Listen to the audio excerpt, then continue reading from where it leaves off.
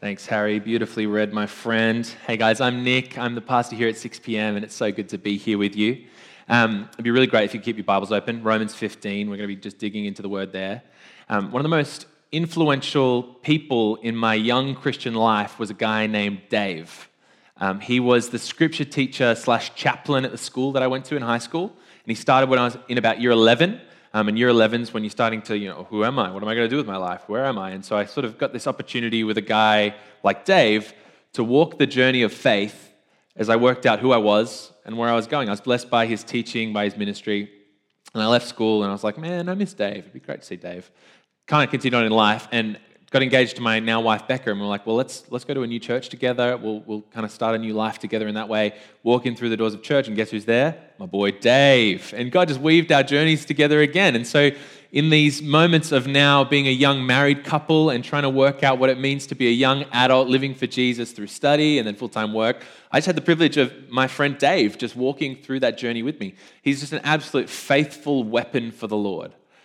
His ministry at that school that I was at was just fruitful beyond compare. It's a state school where you wouldn't expect the gospel to be doing too much at all, but in his sort of 4 or 5 years there, he saw maybe 80, 90, 100 different non-Christian teenagers give their lives to Jesus and go along to a youth group or to a church. He was involved in just so many different aspects of school life, speaking the gospel to teachers, to cleaners, he just had this amazing ministry. And in our church, he would consistently preach, and whenever he would come up and preach, you'd be like, this guy has got a gift. Like when he spoke, you listened, and he had this wisdom that just oozed out of him. He's one of those preachers that as he speaks, you're just like writing down every word that he's saying, ready to shape your life based on what he's saying. He was really a spectacular man, he still is. But really at the heart of what makes Dave special is not his giftedness or his fruitfulness. It's just the man that he is. The reason that he had such an influence on me was not because he was so spectacular, but because he was quietly and humbly faithful.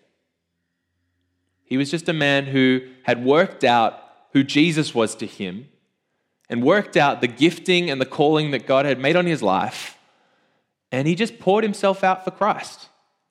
And that's why he was significant. He would be mortified if I shared more about who he is so that you could connect the dots to work out who he was. He does not want any glory for himself.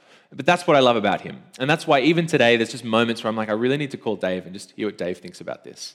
Biography and pictures of Christians can be so powerful for us. We love to look at inspirational people through history who have accomplished so much for the Lord, but it's very rarely the beautiful, wonderful things that they do that actually have an impact on us. It's actually the picture and model of a life lived for Jesus. That's what matters. And that's what we've got here in Romans 15. We've got a picture of Paul the Apostle, potentially one of the most significant Christian figures in all of history. You could trace almost a billion plus people and their faith back to this man and his ministry in the first century. He would get up and preach, and people would give their life to Jesus on the spot. He was gifted. And often we get to see just the fruit and the accomplishments of everything that Paul does as he writes his letters in the New Testament. But right here, we kind of get to get like a little sneak peek into the life of Paul. It's kind of like we've been just kind of looking at the outside of his house for most of the time, but he's invited us in. He's like opened up his bedroom and he's showing us the decor. Like, oh, you got a single bed, Paul. That's cool. Oh, what's in your pantry? Oh, you really like potato gems. That's great. We're getting an inner workings of the Apostle Paul as we look at these words here. And I think it's important that we don't just think of this great man who has accomplished so much for Christ. He did have such a unique place in the church. God called him to be an apostle. That's not something that he calls us to in the same way. He did have a ministry to go to the Gentiles who had never heard the gospel before. Not necessarily what he's calling you to, but if we're willing to open our eyes and look at the kind of man that God had forged him to be, I believe we've got a lot to learn. So there's just 4 things about the Apostle Paul I want to look at. I want to look at his purpose, his attitude, his motivation, and his dependence. His purpose, his attitude, his motivation, his dependence. So let's just look at his purpose first. Get your Bible open, have a look with me at verse 15. Here's what Paul writes.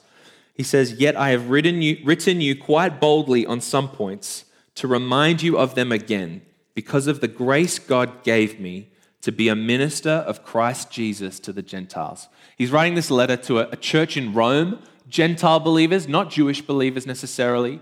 And that means he's pretty invested because he's the guy who God set apart for ministry to the Gentiles. He hasn't actually met these people face to face before. So he's in the past really longed to go and be with them. Right at the beginning of the letter, he said, hey, I'm sorry I couldn't make it when I said I would. Even in this section, he says, I really wish I could have made it, but I got hindered. So in the meantime, he decided, well, I can't be there. I love these people, and I want them to grow in Jesus, so I'll just write them a letter. Turns out to be one of the most significant letters in all of history, but that's fine, Some of us have gifts and some of us don't, okay? It's just amazing. He just puts together this letter to a church he's never heard of, and it's just so significant. But we see his purpose here. He's writing to these people, and the reason he writes so boldly, he says, because of the grace God gave me. Because of the grace God gave me. Grace is one of those words that if you're a Christian or you've heard about who Jesus is and really seen him for who he is, grace should make your heart sing. Grace should just bring joy to your life because grace changes everything. Grace is completely transformative. It's a word that just is filled in the New Testament where grace just oozes out of every page. And this word grace is so beautiful because it's a picture of an undeserved gift. It's something given to those who don't deserve it. It's a God who looks upon us in all of our brokenness and draws near to us to make us whole. It's a God who sees us in our rebellion against him, and instead of punishing us as we deserve, he draws us near as friends. He's a God who sees us in our sinfulness and says, I will forgive you everything that you've ever done, even though you don't deserve us. I'm going to take hold of you in the darkness and I'm going to lift you out and bring you into the light. Grace should change everything about you. This is the foundation of Christianity. It really is the absolute central truth. And Paul is saying the reason I'm here, the reason I'm writing to you is because of the grace of God. You want to read a bit about Paul's story to encounter the grace of God? You might want to write this down. Acts chapter 9. It's this brilliant little biography of Paul's conversion. He was a man who was genuinely looking to kill Christians because he believed they were just so wrong in the way that they were approaching God. He was on a journey to Damascus, going down a road, ready to grab a bunch of Christians and put them in prison, and Jesus reveals himself in power, and at that moment, he turns his entire life around. Jesus grabs hold of Paul in his mess and actually saves him from his own sinfulness. But here's the key thing. Paul doesn't just talk about how he was saved and the grace of God was good for his salvation. No, he says, because of the grace of God gave me to be a minister of Christ Jesus. Grace is beautiful because we're desperate for it. But God saves us out of darkness and puts us into light so that we can serve him. He forgives us of all our sins and makes sure that we are completely pure in his sight. But then he sets us on a new path to live for him with everything that we have. And that's exactly true for Paul. He literally did a 180 in his life, going from persecuting and killing Christians to proclaiming Jesus so that more people might become Christians. And he's saying, my whole purpose as a human is to be a minister for Christ Jesus to the Gentiles. I'll give everything for it. And if you spend any time reading about Paul, you know that he means that. He'll give anything for the service of Jesus. Now, again, he's an apostle. He's a unique figure. You're ready to tap out at this point. Well, I'm not like Paul. I could never be like that. But notice the language he uses here. He doesn't say the grace God gave me to be an apostle. He doesn't say the grace God gave me to be a preacher like no other. No, he says the grace God gave me to be a minister. You might feel like that's a real religious-y church word, and we use that in contexts like this, where I'm the minister and I'm preaching to you. But in the New Testament, that's not a religious-y word. It's a word that simply means servant. A word that means service or an assistant or someone who gets alongside another. It's the word, actually, that our word liturgy is derived from. Do you know what I mean when I say liturgy? Often we associate that as those moments in church when we say things together. It's like, oh, almighty, praise the Jesus God. Like those moments of liturgy. Really, liturgy at its heart just means a pattern and a structure of worship.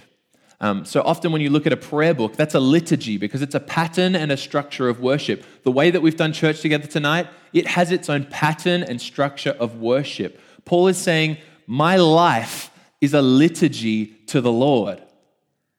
Everything of me is a pattern and structure given to the worship of God. All of my life for him. I don't leave anything aside. I give him every little corner of who I am. I will pour out my life itself if he calls me to, because he has given me everything in his grace. If you want to see a bit more about how Paul does that, 2 Corinthians 11. Go read that in your own time. But I'll give you the highlight reel. This is some of the stuff that Paul endured as he was trying to serve Jesus. He was flogged 5 times, up to 39 lashes. and they would stop at 40 because they used to think that if you got to 40, a lot of people would die. So he managed to get through that 5 times. That's pretty good. He was beaten 3 different separate times. He was stoned once. Usually once and you're dead, but he managed to survive that, so that's pretty cool. He was shipwrecked 3 times. I want to know why he got back on the boat. That just seems dumb to me. You get shipwrecked once, okay, maybe that was just a freak accident. Twice, but 3 times. He says, I spent a whole night and day on the open sea. I was homeless, I was hungry, I was possessionless. And he says, I endured all of this, and I'm not telling you this to flex on you. I'm telling you this because you need to give everything to Jesus. You don't get to hold anything back. When Jesus saves you, he brings you into his service, to be obedient to him, to follow him, to give him everything. This is what it looked like for Paul. Romans 15, you read from verse 16. He says, he gave me the priestly duty of proclaiming the gospel of God so that the Gentiles might become an offering acceptable to God, sanctified by the Holy Spirit. He's using priestly language. He's saying, God particularly gave me this ministry to go to those places where people who were not Jewish, who don't know the name of Jesus or know the name of God, he gave me that role of sharing Jesus with them. And when they get saved by his grace, it's kind of like the offering that I'm putting on the altar towards him. That's what it looked like for Paul. But it might not look like that for you.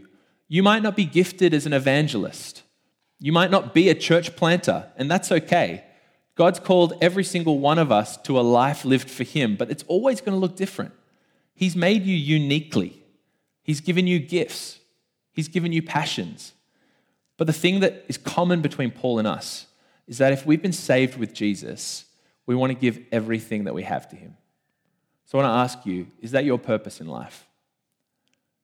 Is it your purpose in life to give every ounce of your being to the service of Jesus?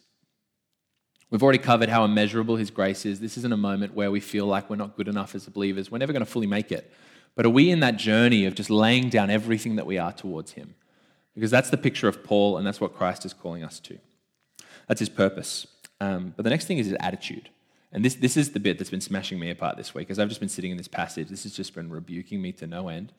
Paul has an attitude where he just wants to see Jesus get absolutely all of the glory. There's a tension in Christianity where God is the one who does absolutely everything. Yeah? When someone becomes a Christian, that's a moment where the Holy Spirit comes and opens the eyes of the blind, where he softens the hard hearts of those who are rejecting him, where he brings people out of darkness into light. It's a spiritual miracle when someone becomes a Christian. When someone is fighting sin and has a breakthrough where suddenly they're able to step into a new way of life because Jesus was there, that's the act of God in their life. There's no way that any of us here can claim that in ourselves. Yeah, man, I converted that guy. It's because I'm really awesome. We can't do that. It's entirely the work of God. But there's a temptation within us to do that. Why? Because we do get to be involved. How does someone get converted by the powerful work of the Spirit? Well, God actually calls you and me to go and talk about Jesus. It was one of the most humbling moments in my life was standing in front of a youth group and preaching the gospel. And a year 9 girl came up to me and she said, I just feel like I need to give my life to Christ. And I was like, really? That was the worst sermon I've ever preached. But the Holy Spirit moves in power, yeah? There's no sense that we can take that for ourselves, but we want to because we're the ones who got to speak. We're the ones who got to act. When you get to encourage your brother or sister in their walk with Jesus and suddenly they start to make progress, you kind of want to feel good about that. You're like, man, I'm really good at this whole Christian thing, But that can't be the way. We've already covered it. Paul, potentially one of the most gifted men in all of history, planted churches all over the known world, preached, and hundreds before him gave their life to Christ. Well, how does he approach it? Verse 17. This is amazing. Paul says, therefore, I glory in Christ Jesus in my service to God. I glory in Christ Jesus. That glory word, it's pride. It's boasting. It's exalting. I just completely boast in Jesus because of what he's accomplishing. I completely exalt in all that Christ is doing. I just can't help but overflow with joy at what Christ has accomplished here as I get to serve him. Isn't that challenging? Like when someone comes up to you after you've done something for the Lord and says, wow, that was so profound and so meaningful, you just kind of feel like, wow, maybe I am actually good at this. Whereas Paul, who's up here in terms of giftedness, takes absolutely no credit for anything that God accomplishes through him. In fact, he says, I want nothing to do with that credit. I will pride, I will glory, I will boast, but I'll only ever do it in him, not in me. You just get the sense that it's like someone's coming at him with a compliment. He's like, I got to get out of the way. Jesus, chuck it to Jesus. Like, it's not for me. I didn't do it. It was all him. And so he says, verse 18, he says, I will not venture to speak of anything except what Christ has accomplished through me. Anything. That's amazing. I will never talk about anything that I've done. I'll never try and mention anything that will make you think highly of me. I'll only ever mention what Christ has accomplished. And notice he says through me. He's involved, but he takes no glory in that. He takes no pride in that. I think we, as Christians rightly, don't like the idea of pride because we want to be a humble people, yeah? We don't want to be proud in the pattern of the world. But there's a right place for pride. And that's when you get to see Christ at work. You should rejoice in what God does. You should boast about it. This is what open mic's all about. It's getting up and boasting in the Lord Jesus. When you get to see God at work, to get up and just be like, can you look at how amazing he is? Can you see the work that he's done in my life or this person's life? We should be those sorts of people. We should be willing to just give everything over to Christ, not taking any glory for ourselves, but pointing always to him. I think that's really difficult. I think that's a journey. I think that's something that you've always got to check yourself. I don't know about you, but pride is a sin that it's like a creeping poison that just kind of works its way through my system where I think I've kind of managed to get rid of it and then it comes back. But look at Paul. Look at his attitude. Glorying in Jesus, speaking of nothing except what Christ has accomplished. It's his attitude. His motivation, this is the last big one. Paul has an ambition. He's not a man who does things by halves. He is ambitious for the Lord. And what does that look like? Verse 20, he says, it has always been my ambition to preach the gospel where Christ was not known, so that I would not be building on someone else's foundations. Again, ambition's not a very good word for Christians. We don't like that. We know we're not supposed to be ambitious like the pattern of this world, ambitious for career advancement, ambitious for wealth, ambitious for X, Y, Z. We kind of want to move that aside, and I think that's good. But there is a right place for ambition. We ought to be ambitious for what God is doing in the world. It makes sense. When you've got the infinite God standing behind you with his power that spoke worlds into motion, and when he sends us with a task to go and make disciples of all nations, we should be ambitious about that task. And that's exactly what Paul is saying here. He's saying, I am motivated to do anything to reach the lost with the gospel of Jesus.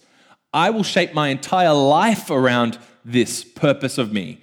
I will give everything that I have to this mission because I believe that God will rescue those who are in their sin and dying. He gives everything over to it. It drove every one of his decisions. And you can even see it just in the little details of this letter, where he's saying, I really wanted to come to you guys in Rome, but I couldn't. You look at me at verse 22. He says, this is why I have often been hindered from coming to you. What's hindered him? His ambition.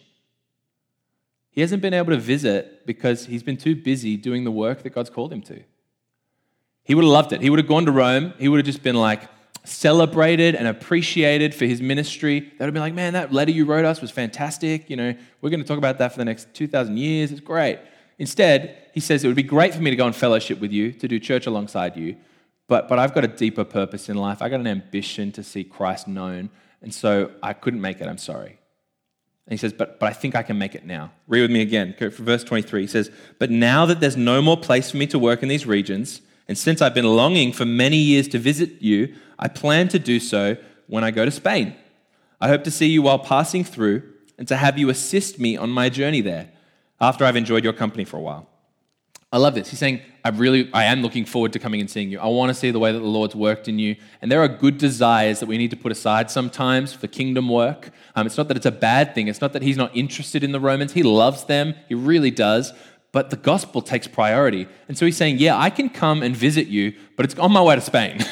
I'm going to preach the gospel in this place where no one's met him before, and I'm ready to do everything for them. And you know what? I actually think if I come via you, you might be able to support me in that. I might be able to bless you in your faith. We'll get to have that joyous moment of reunion. That's a good thing, but it's on the way to serving the Lord. That's a difficult decision. To not go and be with people that he knows he'll be blessed by. You can imagine he had a lonely life traveling around the world on foot, going to cities where he knows people are going to reject him as he talks about Jesus. This would have been a balm for his soul, people who love him and care for him.